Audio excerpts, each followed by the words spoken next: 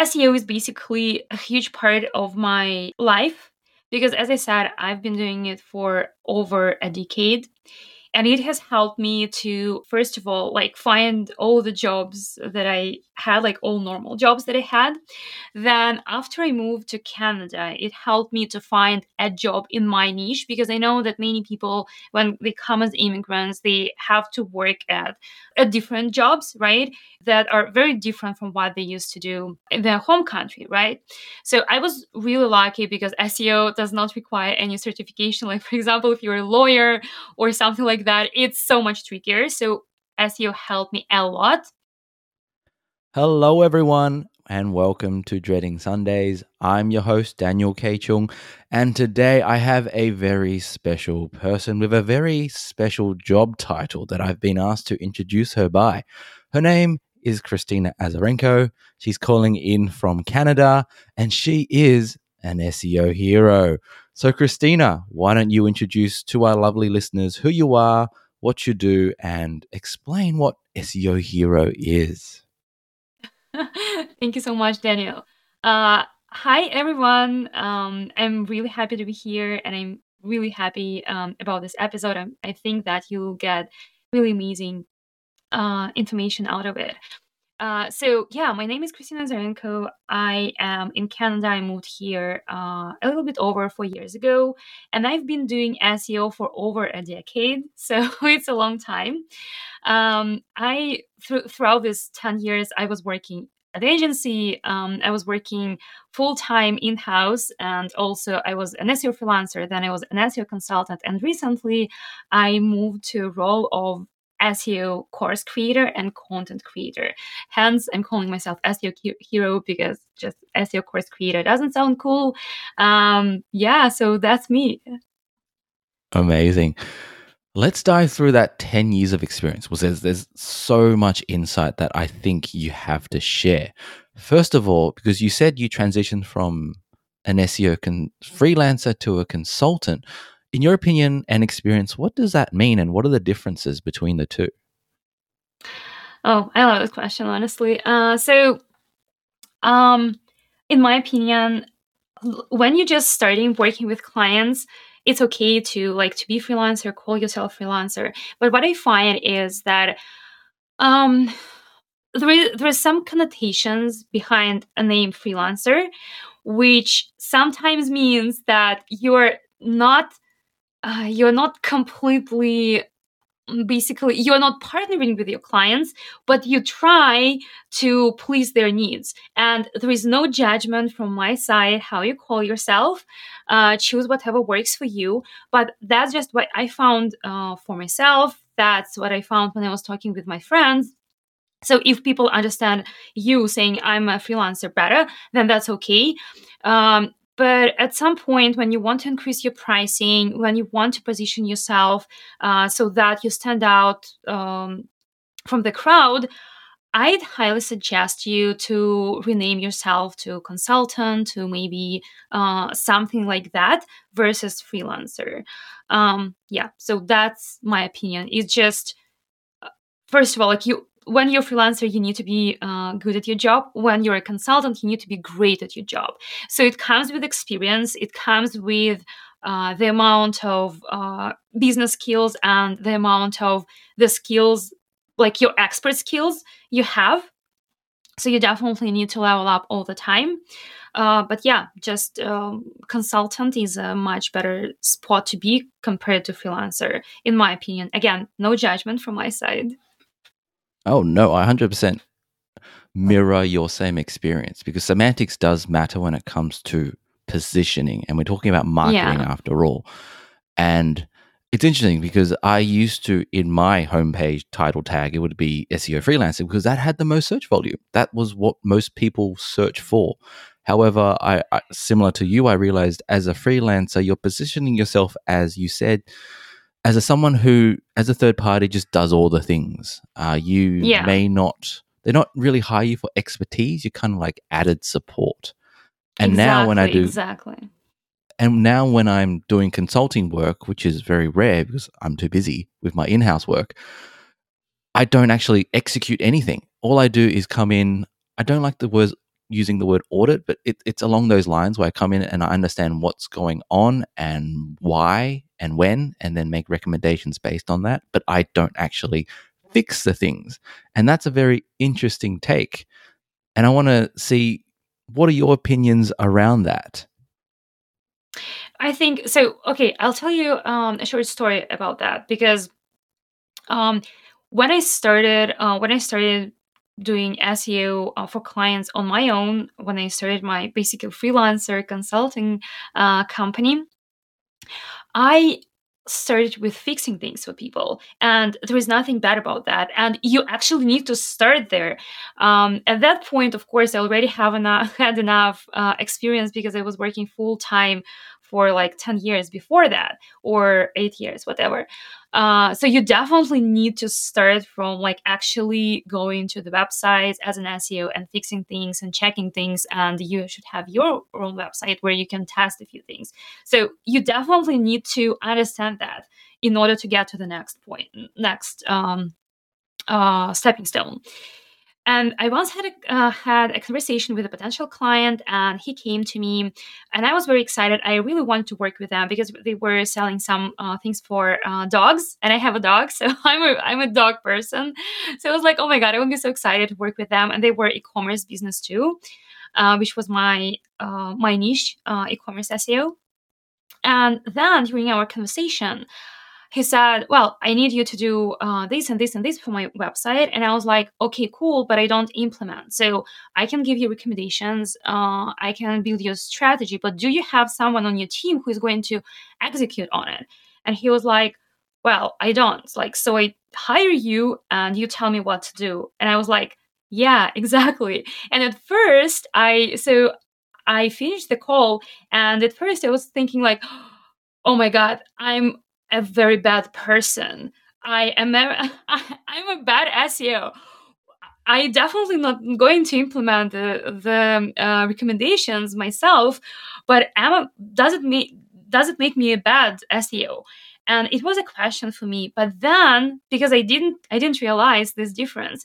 But then when I answered myself with this, like with this understanding that I do not implement, not because I can't, but just I find that I serve at this point of my experience, I served clients much better doing more strategic work and making sure that I give recommendations that are properly formed and that are properly prioritized, so that their employees can implement those recommendations. It was so much better at this point. And if you saw Daniel, he was just clapping. No, he was nodding his head and then clapping. So I think I'm saying the right things. But for me, these were the right things, definitely. So if you find at some point that you serve your clients much better by providing recommendations to them versus going to the like code on their website and implementing those title text changes, well, start being a consultant and recommend versus implement. Oh, as you said, I was just clapping and nodding because that's exactly a very live demonstration of how a career progresses in SEO. First, you do all the things by finding what all those things are. Then you implement and see what changes they make, if any. Then, as time passes, and it could be a few years, for some people it's a bit quicker, for some people it's a bit longer, it's a personal preference, then you realize which ones are important. And that's also reflective of I have 3.5 years experience of agency side, which to a lot of people is very short, but I learned a lot. But my strengths are in communication and in prioritization. So when I moved in-house, the first thing I did was, okay, I had a technical checklist in my head. I went through them, and then it was just figuring out which ones are important. It's more important which ones you don't tell the client than the ones you do, because you don't want to overwhelm someone. Yeah. And that's where that title of consultant comes in. As you said, it's not the sense that we don't know how to implement. It's knowing which fires to put out when and why, because that is what someone's paying you for. And FYI, I charge a lot for being a consultant because I already have a day job. I, like you, have a dog and I want to spend time with my wife. I don't really want to be testing things on a live site or a staging site. That's not my area of expertise or passion. It's coming in, solving a problem, and then see you later, goodbye. That's $2,500 a day. Thank you. And they can find someone at a much cheaper rate for someone who wants to implement, and everybody wins. So that's my perspective. And some people may not like that and go, oh, Daniel, you charge too much and you don't do anything. Technically speaking, I don't do anything, but they're paying me for my brain. And that's kind of what I feel as though a consultant does. Exactly. I find that there is a lot of shaming in the industry, and I'm not talking only about the SEO industry. You will find this everywhere because people will look at you and will hear what you're saying through their own projections. So it might be even you as a listener, someone listening to this, like, oh my God, 2.5K for a day. Oh my God, he must be insane. But guess what? If people are ready to pay for this, then why not? Especially, you don't start from this on day one. You work hard to get there. So yeah, I think that in terms of shaming, I think that you should only think what's better for you and what makes sense in terms of the market, right? And in terms of your business, in terms of your personal brand and the time that you have, you always need to account of all of these things. But just don't think about what other people think about your prices, because I've heard it a lot, like, what? Does anybody pay this? And I was like, well, yeah, but exactly. And you're right, it exists in every single field. Like before I was an SEO, I was a wedding photographer, and that's very similar. Oh, Everyone's essentially a freelancer. Uh-huh. And I think I annoyed a lot of my colleagues in my industry here in Sydney because I was always pushing the envelope of charging more. It's like similar to agencies, similar to freelancers, where you think charging by hour makes more sense, but then your time becomes a commodity. I'm not here just spending 9, 10, 16 hours for photographing your wedding. I'm bringing all my experience to know when to take photographs, when not to, when to solve problems that are happening on your wedding day, as opposed to just waiting for photos to happen. And that's the same with SEO. I feel as though, actually, I don't know where I was going with this. Well, no, I think you brought up a really important point about hourly billing. For me, it's not. Well, it does work in certain situations and at certain point, but in general, you need to get out of hourly billing as soon as you can if you're an expert. If at some point, again, there is nothing bad about being hands for someone in their business, like they want this, this, and that, and you come there and you experiment, like you implement those things, but then your goal is to specialize and to become expert in some particular field so that you can package it and you can sell it not at an hourly rate. And guess what? When you work at hourly rates, clients tend to micromanage you. It's insane. And sometimes you can, for example, I had a client, so I did a Google Analytics audit for them, and I think that in the end, when I used to log all my hours just for myself, like never share it with clients because that's not what they pay for again. But I was just trying to become more efficient. So I was logging my hours, and I realized that I actually priced that project so that my hourly, quote unquote, rate was about $1,000. If I told a client like that my hourly rate is going to be $1,000, that would be insane for them. But here's the thing. Just before that audit, I did a couple of more before, and I created my checklist. I created my processes. So I knew exactly what to do. So it took me just 5 hours instead of, for example, if they hired someone else with not as much experience as I had without those processes, it could easily take them 2 weeks. But if you charge like the same amount for 2 weeks, it's like, oh my God, it's cool. So they must be doing something. Well, if you manage to become efficient enough so that instead of 2 weeks you would need to spend 5 hours, you do not need to be penalized for that by your hourly rate. That's the main point. I'm very passionate about this. Me too. Me too. It's like I understand where hourly billing comes from. It's how a lot of people try to understand the mechanics of charging and paying for a service or product. But where it breaks down is that what if I'm really efficient?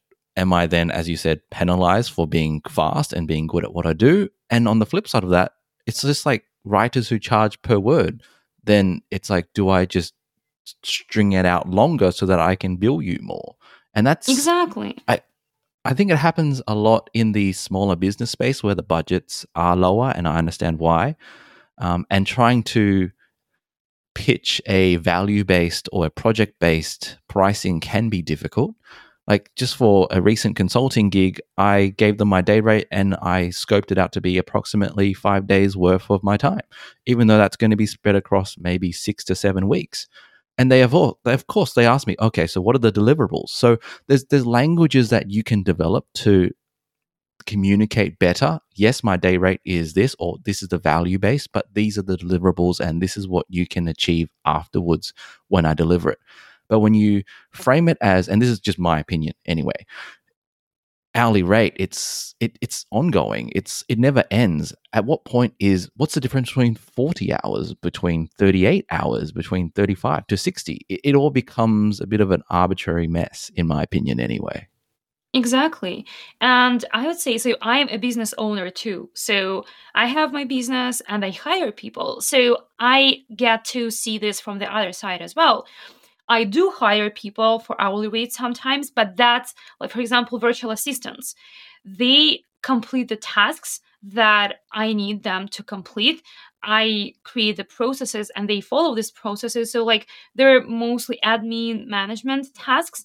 They are not coming into my business to solve my questions, so solve my issues, right? They're coming to my business to take some things off my plate while I already created processes for them to do so.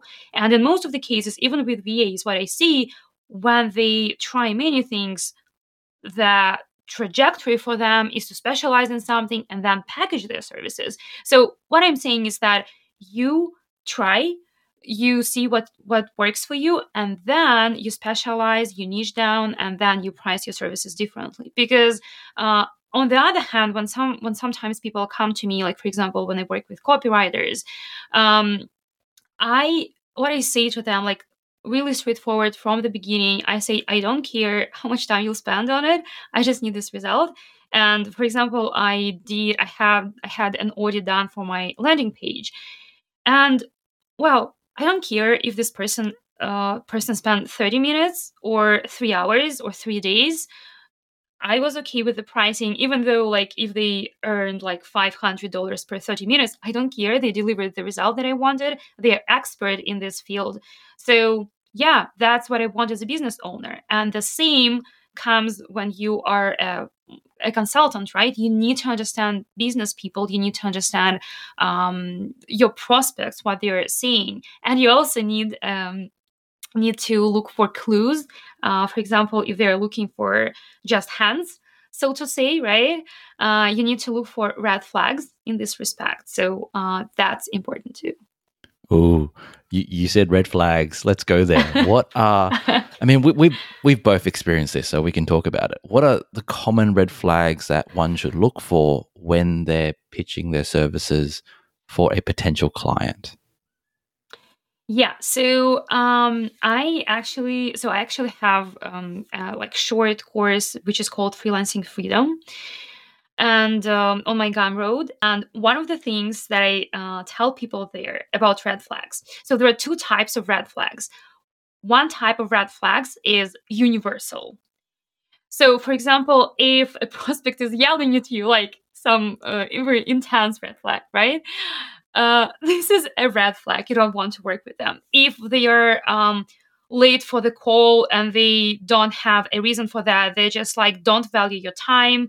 Or if they, for example, reach out to you and say, you, for example, never met them, and then they message you on LinkedIn and say, can we have a call today? I need someone today. Well, no, because it means that they will not value your time. afterwards too, right? So, or people who don't want to pay your pricing, people who, even no matter how much you charge, or people who tell you, oh, can you do this for free, but I have friends of my friends of my friends who I can refer you to. Like, these are, and trust me, Daniel is nodding right like crazy too. I see that he gets what I'm saying. So yeah, these are universal red flags, what you need to look out for. And the second part of red flags would be the flags that are um, basically your inside of your business, right? So what you found with clients. So for me, for example, if someone came to me and said like that I was their last resort, like last chance to keep the business, no, that was a red flag for me, because they can't put so much pressure and responsibility on me. I'm not their business. They should take responsibility for their business themselves. Other things would be like, yeah, when people are late for the calls. Oh my god, I actually had a full a full list of those. Yeah, I can't think about any specific things in my. I mean, even like the language. Oh, okay. Here is the thing. The interview, the sales call is not for an interview for yourself. It's like a two-way conversation where you are interviewing client as well. And when I had sales conversations where people with the words they used, they expected me to basically perform for them and surprise them and like to do these kind of things. That was a red flag for me. And I quickly realized that I am so much more efficient when I can filter out people who I jump on calls with earlier in the process than jumping on the calls with them, going through like stressful sales calls and then getting nothing of that. It was good when I was like learning to do sales calls, but then you need to quickly filter out this using red flags. I love it. And so my takeaway from that amazing story of yours, Kristina, comes down to, again, experience. You need to make enough mistakes to realize what works and what doesn't work for you. And when it comes to professional services, a lot of candidates or prospects, they expect you to do a whole bunch of analysis and homework in that initial discovery call. And in the beginning, you might want to do that, maybe just to highlight what you're good at and understand for yourself how good you are. But once you have developed some understanding and expertise, and you can have some form of recurring revenue, because I come from a place of privilege. For some listeners, it may not be as simple. You do need to make dollars to pay the bills. I get that. But when you reach a certain point in your career where you are good at what you do, you need to be picky. And that's how you avoid burning out and not hating what you do. And that's what happened to me. My wedding photography business is that I said yes to too many things that I shouldn't have. There were clear red flags that I ignored because I was just chasing the next invoice. And I ignored all the things that I saw that I knew they weren't a good fit for my personal preferences. So thank you for sharing, Kristina. Yeah, Which I love leads it. me. Sorry, no, I just really wanted to point out that I really loved the way how you worded about mistakes. So experience, I can't recollect the exact wording, but I really loved it because experience comes from many mistakes that you're making. And if you just, instead of being mad at yourself or being mad at people or going into a victim position, if you take responsibility for this and ask yourself, what can I learn from this? Then, oh my God, you'll learn things really quickly and proceed basically in your SEO or any other field career trajectory much faster. Yes, so I'm going to refer to one of my favorite painters, Bob Ross. Was he doesn't say mistakes, they're happy accidents. And that's how I have come to view life. It's taken me 37 years to get to this stage to see things a certain way. And it's not as simple as waking up and deciding life is good. For a lot of people, life isn't great. There are a lot of things that are beyond your control that make life very challenging. But for me, it was day by day working on myself. And like, as you said, it's treating these not so good experiences in life and looking back and go, what could I have done differently? Could I have done anything differently? Sometimes it's not of any fault of your own, and that's okay. But if you can find the silver lining, if you can find some positivity in it, then that compounds across time. And that was my TED Talk. And it was amazing. I'm going to clap. Thank you. Now, I think I first came across you, and I'm going to be honest here, I'm a bit starstruck talking to you, Kristina, because I came across you very early on in my agency career, and I came across your Chrome extension, which is the SEO Extension Pro, or is it SEO Pro Extension? Yeah. Pitch it. Go for it, because I think everyone who uses Chrome, who wants to do SEO, needs to have it. Yeah. So, okay. Well, honestly, the SEO Pro Extension is a free tool which is currently available for Chrome. It's going to be available for Firefox too at some point soon, hopefully. But yeah, it's the extension that helps save SEOs hours weekly and monthly.